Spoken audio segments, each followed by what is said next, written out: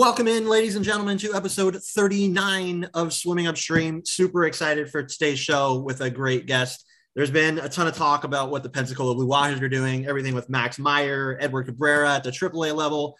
But these guys at the lower levels of the minors are something else too. And we're going to talk about it today. We're talking about the Beloit Sky Carp. And we have an amazing guest that's coming in to chat with us about it. That's been there every step of the way so far this year with Beloit. So here he is, the new voice of the Beloit Sky Carp. It is Larry Larson. So Larry, man, thank you so much for agreeing to join the show.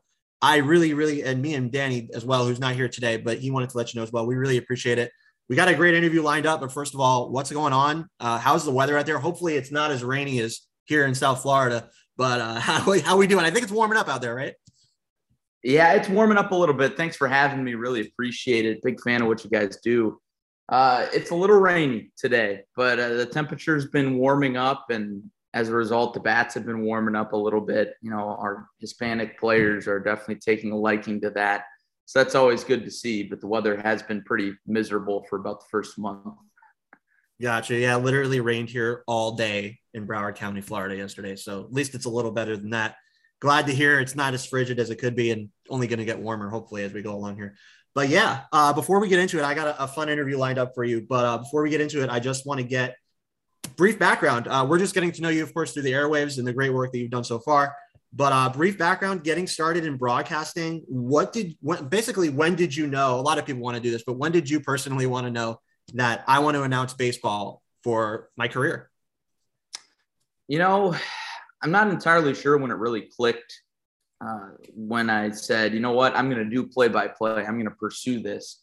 But, I mean, ever since I remember, I was listening to baseball on the radio, watching on TV. I grew up a Cubs fan, so I'd listen to Ron Santo and Pat Hughes on Cubs radio, and that was a ton of fun. And I did that all throughout my childhood, and that was kind of the soundtrack of every summer.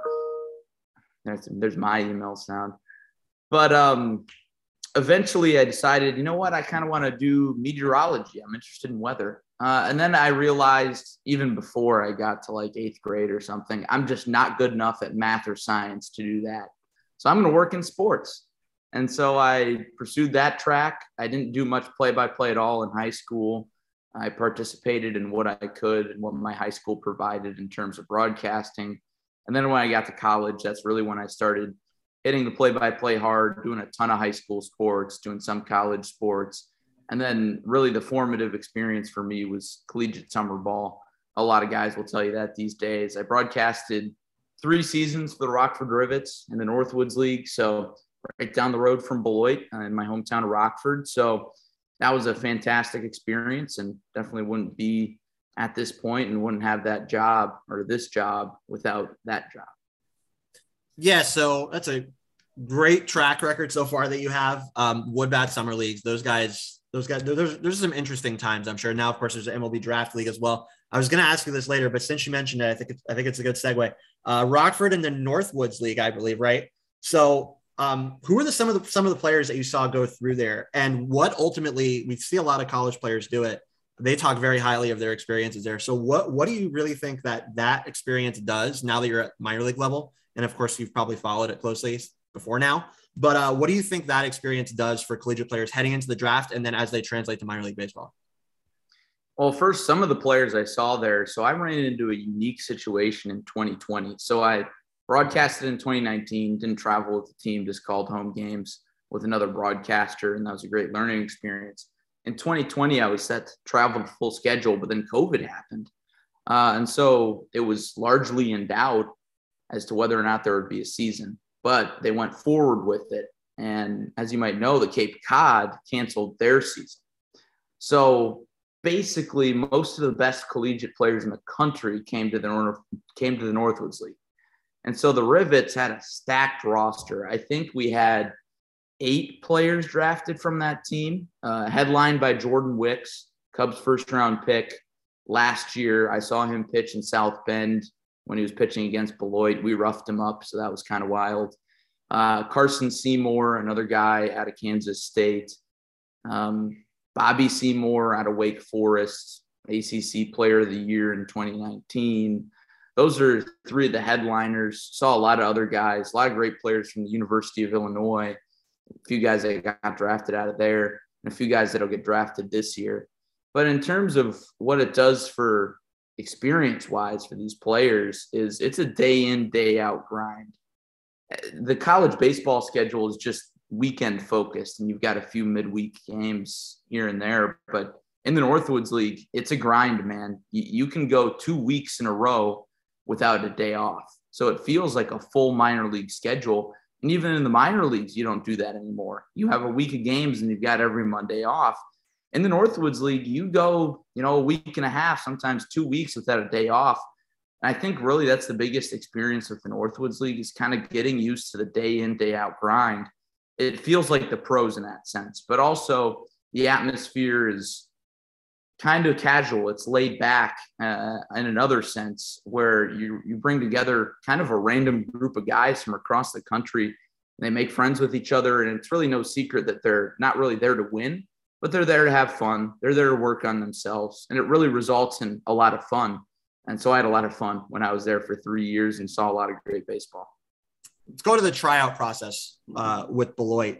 The dream job competition, I know they had some kind of symposium. You just told me and confirmed that you went first in the auditions for this. So clearly you made some kind of impression that they didn't forget about. Got some big time names there as well. Rendazzo was there, coach, one of the judges, I think, other guys as well. So yeah, I mean, what really did you do going first to stand out and, stand out in the face of your other competition and really make yourself known as, hey, this is the guy for the job? Yeah, that was an incredible experience. And I really wish I could tell you what I thought stood out. I meant to record my half inning that I called off the monitor, but I forgot before I started. So I was like, well, shoot, I guess I'll just kind of guess how I did afterwards. But how it worked was they lined up all 7 finalists and they picked me to go first. They told me the night before that I was going to go first. And so they brought me into the broadcast booth. All the judges were sitting in another room in the Beloit Health System suite. And they brought me into the broadcast booth. And so, first of all, that's incredibly nerve-wracking because as a broadcaster, it's kind of ignorance is bliss, right? You never know who's listening. Like, some people at least are listening, at the very least your parents and the players' parents to some extent.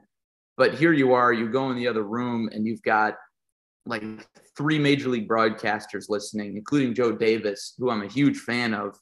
And now he calls the World Series for Fox. So it's super nerve-wracking knowing that, first of all. But I went in there, I just told myself to just kind of focus on the fundamentals, set the scene, and just try to describe everything really well. And we called, it was the top of the first or bottom of the first inning of game 1 of the 2016 World Series. So that was wild for me as a Cubs fan.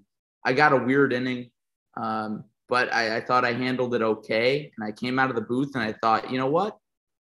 I think I did okay. I don't know if it's good enough to win. The most nerve-wracking part was sitting there listening to the other 6 contestants. So I got to hear every single other one of the guys go, whereas the other contestants couldn't hear me while I was going. So as the competition went on, I thought, okay, that guy maybe did better than me. That guy maybe not. And so that was kind of strange. And then by the end of it, I thought, okay, I don't think I'm going to win.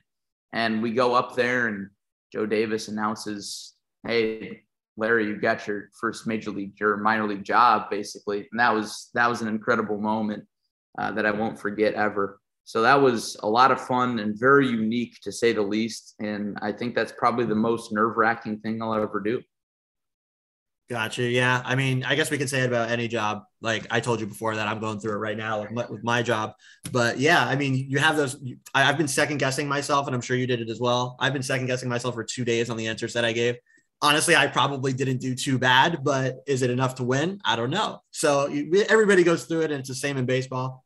It's a job. Even though it's a dream job for you, it's still a job. So, oh, yeah. Yeah. Good stuff there. Yeah. So you just talked about it. You get this job. They announced that you're the guy it's going to be you. You said it was an incredible moment for you, but just if you could put it into perspective, your voice leading this club into basically a new era with a new name at full time in a brand new ballpark, for a second year affiliate with the Miami Marlins, and a great system. So overall excitement level, I'm sure it was through the roof, but tell us about how you put it into perspective and what you thought. For me, it's really special because I grew up in the area and I went to Snappers games when I was a kid. I didn't go to a ton of them, but, we'd made the drive up on I-39, 20, 25 minutes to Pullman Field. And we'd watch the Snappers, affiliated with the Twins or the A's at the time. And so to be a part of this rebrand on the ground floor and really be, in a sense, one of the voices of it, one of the people that, people associate with the team is really special. I also think it's a big responsibility, and me being a good ambassador for the team and being a good ambassador for the community. And it's really exciting to me that this is a group that I'm working with, the front office and the ownership group, that worked really hard to keep baseball in Beloit. And so that's really special to me to be able to be a part of that. But in terms of, second year affiliation with the Marlins, there's a lot of excitement there because, again, the ownership group also owns Pensacola.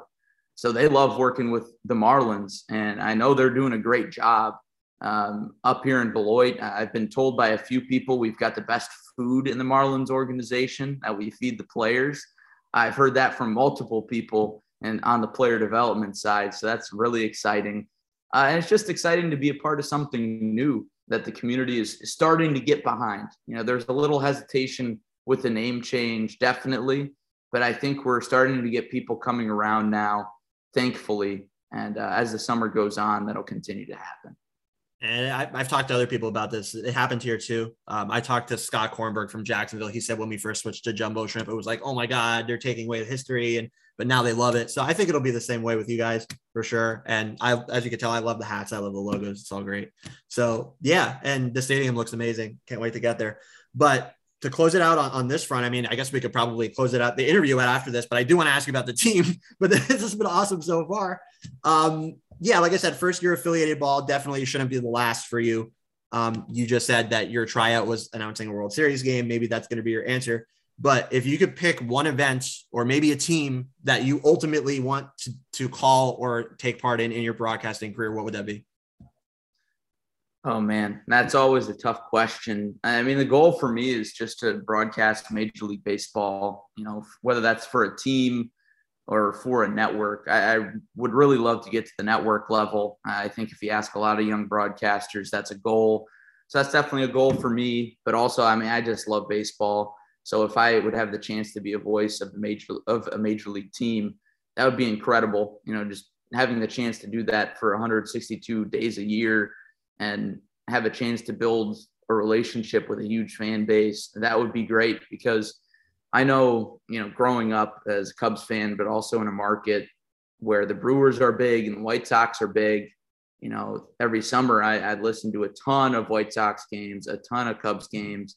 And it really felt like I had this, one-way friendship with guys like Pat Hughes, Len Casper, who started with the Marlins, Bob Uecker, Jeff Levering, Jason Benetti, even Ed Farmer, Steve Stone. And if I ever got the chance to do that, I would hope I would make the most of it, and it would be a ton of fun and a huge blessing. So Major League Baseball is definitely the goal, and we got a long way to go, but hopefully someday we'll get there.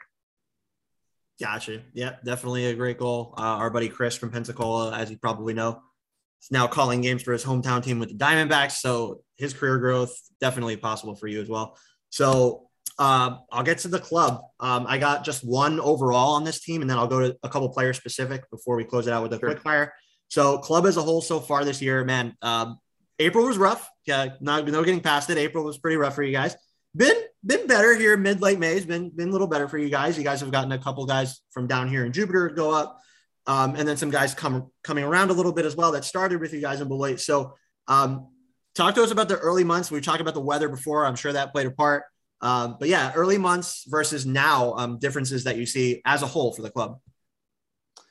Man, I would say in the early months versus now, the bats are really going. As of right now, Sunday or Saturday, May 21st, over the last 6 games, we've out-hit our opponent or tied our opponent in hits, but we've only won 2 of those games.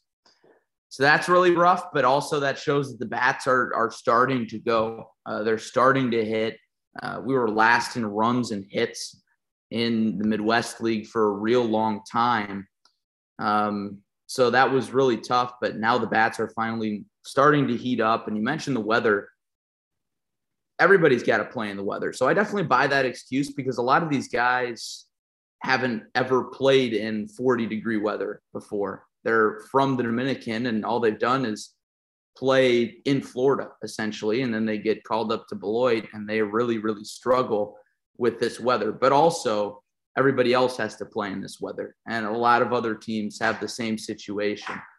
So that's kind of difficult. But also, now that the weather's heating up, you see that the bats are going. So there's that.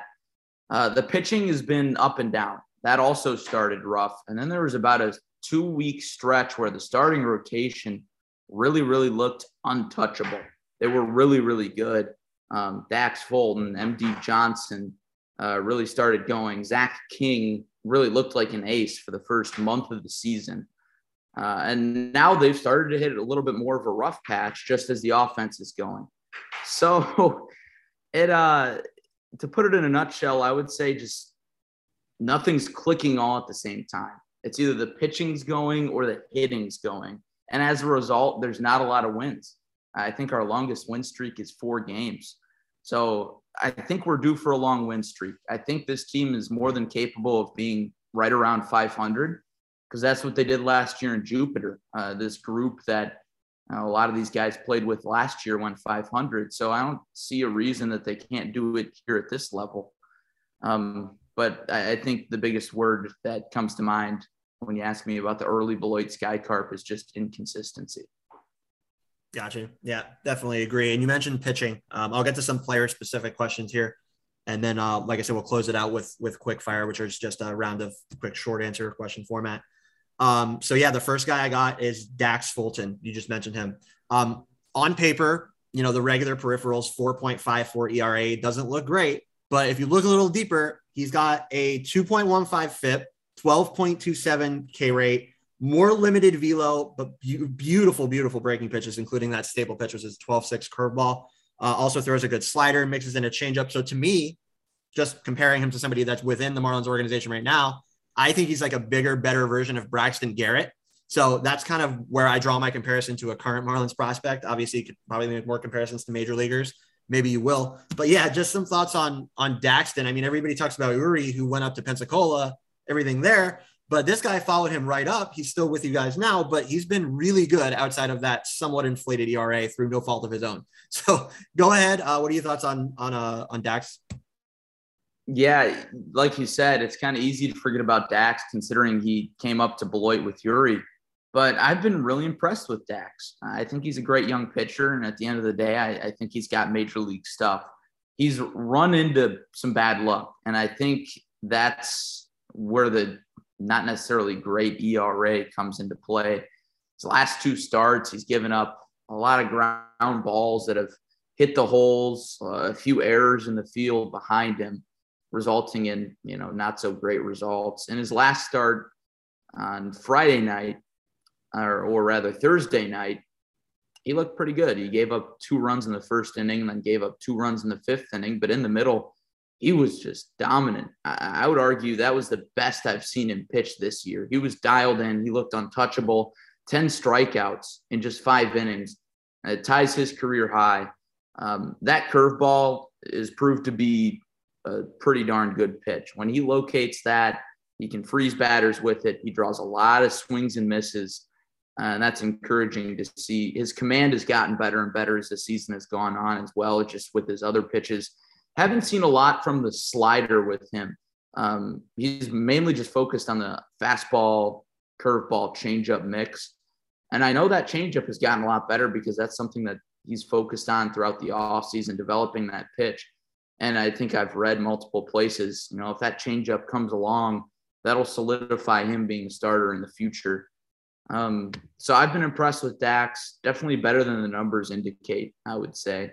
And that curveball is definitely all that it's been hyped up to be. Yeah, for sure. Excited about that guy. I mean, I don't pay attention to the ERA with him because I think he's a lot better than what the numbers say, like you said, Larry. So I'll go on. Nasim Nunez.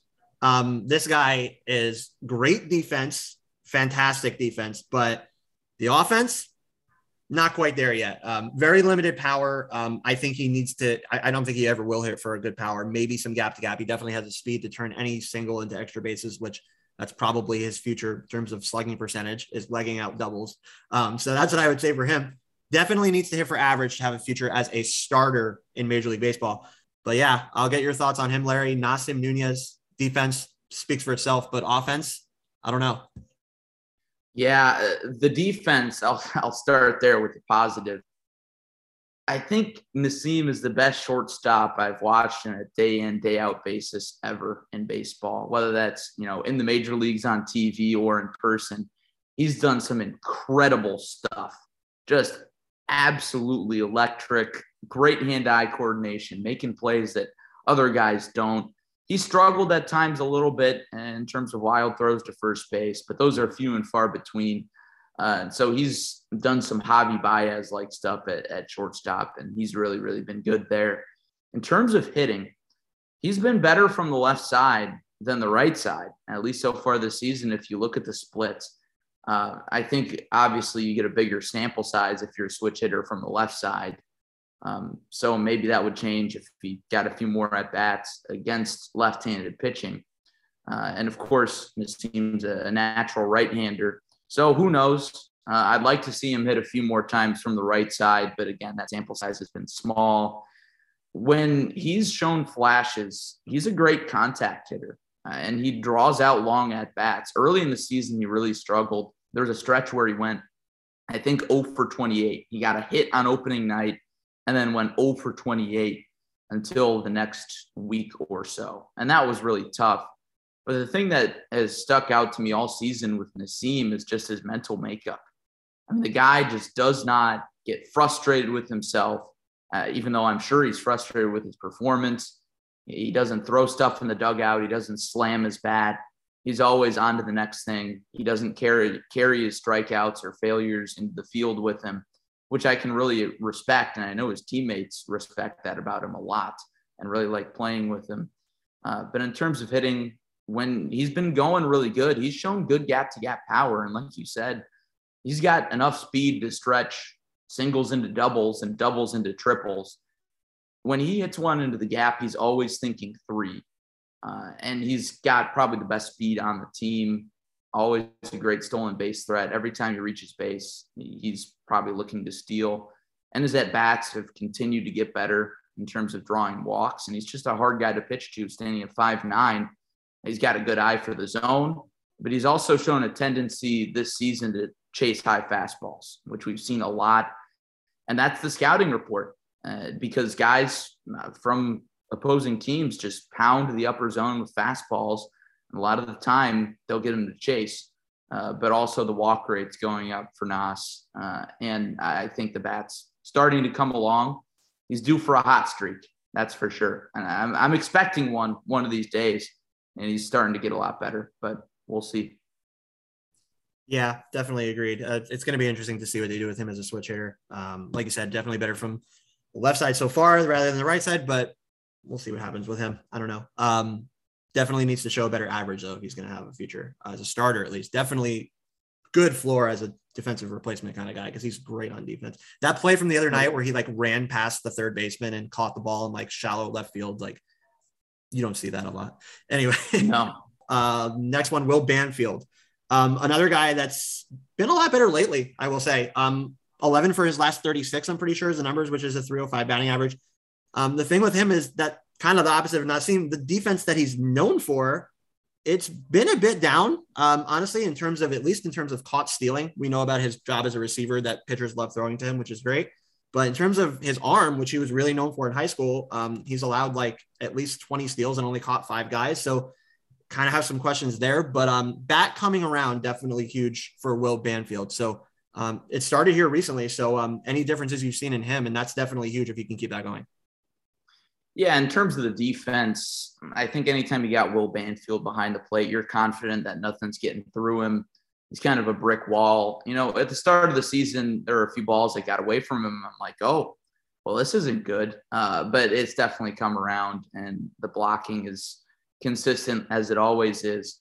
In terms of throwing guys out, you know, I haven't noticed any significant decreases in, you know, catching guys stealing. He's still making good throws, but in the Midwest League, it's kind of been a big stolen base league. Like, we're playing the Chiefs right now, and they've got maybe two of the fastest guys in the league in Mason Wynn and Mike Antico. And another thing I'll say about catching guys stealing is this year with the pitch clock, it's a lot harder for pitchers to hold guys on. So I would say take any caught stealing numbers with a slight grain of salt. Granted, that's a number you still want to look at in terms of evaluating catchers defensively, but pitchers are having a harder time holding guys on because they can only throw over to first base or second base or whatever 2 times. And if they throw the third time, they got to get them out. Otherwise, it's a balk. So you really don't want to take that risk. So guys, especially right-handers, are having a harder time holding guys on at first base. And teams like the Chiefs are really taking advantage. Beloit was a little more aggressive with the stolen bases early. They've kind of toned that down over the last 2 weeks or so. But in terms of the bat, the one thing that I've really noticed with Will over the last 2 or 3 week stretch is he is not striking out very often. Early in the season, he was striking out a ton. The strikeout rate has dropped a ton for Will, and the power numbers have gone up. A lot of line drives, a lot of balls in play. A lot of the time when he swings and misses, he takes huge hacks. And the dude's got a lot of power to both fields, the pull side and the opposite field side. But sometimes I think he swings out of his shorts a little bit, so to speak. But the power numbers have gone up. He's starting to run into the baseball a lot more. On the road trip, he had a great road trip. I think he ripped a double in 5 or 6 straight games, homered in 3 of 5 games or something like that, maybe 3 of 6 games. So it's really encouraging to see him starting to hit, because I think if he can even hit 250 the rest of his minor league career, he's a big league player just based on how good his bat is. And watching him work every day as a catcher, I mean, he works hard behind the plate, and pitchers love throwing to him. So I think that's a guy, if he gets the bat going, continues to get the bat going, to hit for a little more average, not even a ton more average, just over 200, mid 200s. I think he's definitely a big league guy. Slight follow up on that. It relates to Bennett Hostetler. So this guy, I know Will's been mostly the regular catcher, but they mix in Hostetler, who is learning how to catch. He never did it before this year, actually, except for in the developmental camp that they had. That's when he kind of started, right? He started catching there, and now you have him mixed in with Banfield, and they haven't put Hostetler anywhere else except for DH and catcher. So the bat is like similar production, honestly, I would say. But the thing with Bennett Hostetler is he's older than Will Banfield because he's a college guy. Will Banfield, of course, is a high school guy. So has that been interesting for you to see how they mix them together? Is that creating a competition? What do you think about with those two guys playing together and sharing that position? You know, I would say those two guys are competitors. They've got definitely a competitor's mindset. And now I haven't really dug too deep into it with either of them, but I'm sure they see it as a little bit of a competition. But those two are friendly. And I've asked Bennett about it, and he said he's learned a lot from Will. So that's an interesting environment, right? You got a guy who's 2 years older in Bennett Hostetler, who's literally never played catcher before until this season. And then you've got a guy in Will Banfield who's been catching since middle school, and he's teaching the 24-year-old some stuff. So that's definitely an interesting environment to be in. But in terms of Bennett, he's come a long way with the catching. I noticed on the roster he's listed as an infielder because, like, at least online, because that's where he was last year. That's where he played in college. But you're right. He's been pretty much in the lineup every single day as either a catcher or a DH, but he's been splitting catching time pretty much evenly with Banfield because they're really a big believer in Hostetler's bat, but his offensive production has struggled. It's suffered from him doing the catching. And I think that's just an adjustment of him, you know, taking care of his body as a catcher. I talked to our defensive coach, Chris Briones, a lot about it because Brio, he was a pro catcher and he gets it. So he works with Bennett every single day with the catching drills and whatnot. And he said that's the biggest adjustment. You just can't go 100% every day. Bennett's still learning how to play less than 100% because that's kind of how you got to handle it if you're a catcher. If there's a day where you're DHing, you kind of got to take it easy on yourself. And when you're catching, even better, you got to kind of slow things down and make sure you're taking care of yourself. So as a result, the offense is definitely struggling, but we're still seeing flashes, and he's heating up a little bit recently. He's had 2 for 4 games back to back. So I think he's got actually 3 straight multi-hit games over the last 3 games. So that's definitely a good flash to see, but you can see the athletic ability behind the plate, and you can see why they moved him to catcher. I talked to Patrick Osborne, the field coordinator, about it yesterday, and he said, you see a guy with that build, that athletic ability, and you think, what? Let's put him behind the plate because of the system. It's so chock full of young infielders at shortstop, at third base, and a lot of those shortstops are going to get moved to third base. So you take a college guy like Bennett who can hit really well, and you look at the system's needs, catchers who can hit. And so they figured, why not? Let's put Bennett back there. And it's gone okay so far. I'm sure they'd love to see the offensive numbers go up a little bit, but considering that Hostetler's never caught before in his life, he's done a really good job this year, and I'm really impressed. Next one I got, Cody Morissette. Hits in 10 of his last 11 games, 15 for 41. In that time span, he's got like 6 doubles and 3 homers over that same time span too. I love this guy's swing. I know a couple of people that I talk to love this guy's swing as well. Good balanced approach, doesn't strike out a lot, plays multiple positions. I saw him play here in Jupiter. He's playing third base, and he made some of the most ridiculous plays I've ever seen out of a first-year affiliated ball player. So I really like this guy, lefty hitter, righty thrower. I always like prospects like that too. So thoughts on Cody Morissette? I think it's only been positive from him mostly, especially lately. So what do you got on him? Yeah, Cody struggled a little bit out of the gate, just like seemingly every single other hitter on our team. But man, lately, Cody's so much fun to watch. He comes up in big situations, and he's come through almost every single time. He's hit, I think, 3 game-tying or go-ahead home runs, 3 out of his 5 home runs, leads the team in RBIs, and he's getting better and better every day. Right away, early in team workouts, I was doing my preseason research on this guy, and I look him up, and the height doesn't jump off the page, the weight doesn't jump off the page. But I looked at his power numbers at Boston College, and I was like, wow, this guy's got a lot of pop. And then you see him in person, and you see why. He swings hard, but it just looks easy. Every time he takes BP, Matt Snyder, the hitting coach, is always saying, easy power. It's easy power. You see him take BP, he's hitting lasers over the right field fence at ABC Supply Stadium, and it's not an easy place to hit the ball out, even in BP. He's a line drive hitter. He can go the opposite way as a lefty, so you can't shift too hard against him. He's hit the ball a lot to left center field, but he's got legit pull power, and he's really finding his own lately, which is encouraging to see because of how much he struggled last year in Jupiter and how much he struggled out of the gate this year. I think probably a few people were thinking this again, but no, he's adjusted to the high A level with pitching very, very well. And over the last, like you said, 6 games, he's been our best hitter by far and a lot of fun to watch. I think he's a big league guy. Definitely agreed. Last one, and then quick fire, and then we are done on episode 39. Patrick Monteverde. Another good lefty, just won pitcher of the week. He had like a 7-inning start with 4 hits, mid-90s fastball with good movement. I saw him pitch down here in camp. He was wiping guys out that are above his level that he's at right now. Isn't afraid to elevate that fastball either. Really good with it. And then changes eye levels with a curveball. Another good curveball that's in this bull weight system. I like the velo separation. He throws that curveball like down low 80s, high 70s. And then the fastball, I think he can get up to like 93, 94, maybe slightly ticking higher. So yeah, this guy has just 1 start in which he allowed more than 2 runs, limiting opponents to 206 batting average, 8th round pick, holding down a 2.32 ERA. Don't think you could ask for much more. Only thing with him, I would say, is maybe a few too many walks, 9.4% walk rate.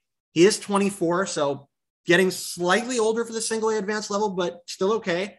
My question for you on him is what you've seen. Do you think his stuff plays? I know he's just now starting to get going deeper into games, including that 7-inning start. I think most of his starts have been like 4 innings or something like that. So do you think his stuff plays to higher levels as a starter, or do you think it's more bullpen? What do you see in this guy? In terms, you brought up the changing eye level and changing velocity, and that's the biggest thing that jumps out with Pat to me. And that's why I think he can be a starter. You bring a guy like that out of the bullpen, sure, he's a lefty. His fastball doesn't really play up, and he's effective when he uses his whole repertoire, that 4-pitch mix of fastball, changeup, slider, curveball. I think he can be a back-end starter for sure. He's a competitor. The walk rate, like you said, was a big problem early on. It's dropped over the last few starts, and he has a capacity to get out of jams. When he gets himself in a jam, I've seen him time and time again, a few times this year, strand the bases loaded, strand runners on second and third base, which is always great to see. And overall, he's just a competitor, man. He's a hard-nosed pitcher, not the biggest frame, but he brings a lot for a pretty small frame. A little bit on the older side, and honestly, you look at our starting rotation, and it's very old. You've got like MD Johnson, who's too old for the level, I think. Zach King, too old for the level. Those two guys are probably just waiting on when they're going to get called up if they keep pitching how they are. But Pat, starting to be another one of those guys. He's top 10 in the league in ERA. And what we've seen from him over his last 2 starts is really impressive. I think the Marlins have been very careful with his arm a little bit, limiting him, not really stretching him out. But when he has been stretched out, he's managed the game very well. And you mentioned that last start, pitcher of the week, or at least his start before his last start, when he went 7 shutout innings at West Michigan. That's an offense that leads the league in runs scored. They've got a lot of great young prospects. So they're tough to pitch against. And then his last outing, he continued it against Peoria.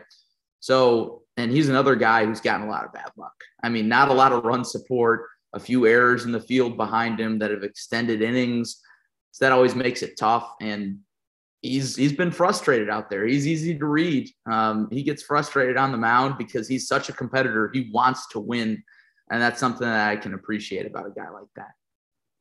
Gotcha. Well, that's all I got for you in terms of full-length questions. I was going to throw in one about Kyler Castillo, but he just got called up, so you don't know him yet. But he does lead the organization in WRC+, so got to keep an eye on for you. I'm sure you already are. But yeah, that's all we got for full-length. I have a handful of quick, short question and answer format questions, and then we'll get out. We know you have a game to get to today, actually.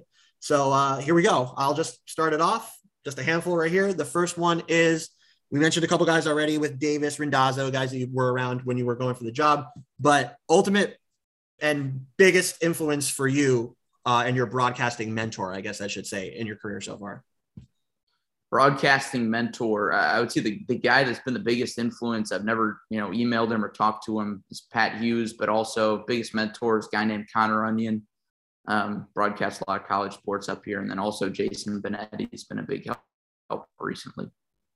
Got you. Second thing, we mentioned the meals that the players have, but I'm sure you've gotten your chance to sample the fare at the stadium fare, I should say, at ABC Supply Stadium. So for people like me who are planning on eventually visiting the park, definitely want to get there as soon as I can. Best thing to eat at ABC Supply Stadium is the brachos. Delicious. Got you. I had nachos at the shrimp game because Scott wanted me to try them and they were amazing as well. So I never say no to nachos. Anyways, you grew up in Beloit. You mentioned that to us, or in the area, at least near Beloit, or not far away. Other than baseball games and going to all the games that you have probably within driving distance in that area, different teams, other than baseball, what's the best thing to do or see in Beloit, Wisconsin? Beloit, Wisconsin, I would say that Saturday farmers market is a lot of fun. A lot of good food there, a lot of good cheese, especially if you like cheese, you got to go to the Beloit Farmers Market. Got you. Sounds good. I'll keep it in mind. And then second to last one, so far, it could be in the Northwoods League, it could be now. your moment that you looked at or experience that you had, and you just looked at it and said, man, that's minor league baseball. That's working in minor league baseball. It could be something from a bus ride, something that you saw a play, whatever it may be. Give us a story real quick. Oh, man. Well, there are two that come to mind. I'll start with the less funny one. On our first road trip this year, we had to stop in the middle of nowhere, Iowa, because the radiator hose on one of our buses popped off. So we had to stop at a gas station that was very much closed and abandoned, and everybody had to hop on one bus, and that was hilarious. My second one, and probably biggest one, when I was working with the Rivets last year, there was a big storm coming in. We go to put the tarp on. We didn't get the tarp on time. The wind picked up the tarp and blew it into the stands. It was incredible. It was hilarious because nobody got hurt. And it was just the most insane thing I've ever seen at a baseball game. It was crazy. I think that beats mine. I mean, mine are back in, I think 2018, I believe the Hammerheads had the All-Star game here, and the GM of the stadium at the time is this guy, Jamie Toole. He went to flicker the lights after a home run and put out all the lights in the entire stadium. And there was like an hour and a half delay. Then there was Cam Barstad hitting the fire alarm. That as well. The whole stadium cleared out here in Jupiter. But yeah, I think you won. I think yours are definitely better. Anyways, good times. And we got a lot of those moments. That's what makes it so fun to, as you work in this field and me cover baseball in this field, there's never a dull moment. All right. Never, ever. I got a last one for you, Larry, and this is going to be it. Yeah, let's make a crazy projection, right? You're getting to know the Marlins system. I'm sure you know the major leagues right now. I'm sure you're following long box scores and stuff like that as well. So let's talk about this. This is a big topic for Marlins fans. I'll leave it to a fill in the blank. The next time the Marlins make the playoffs is in this year, blank, and blank will be their team MVP. Oh, man. I think the next time the Marlins make the playoffs, I got to have a short answer here. I'm going to go 2024, a little further out than most fans would like to hear.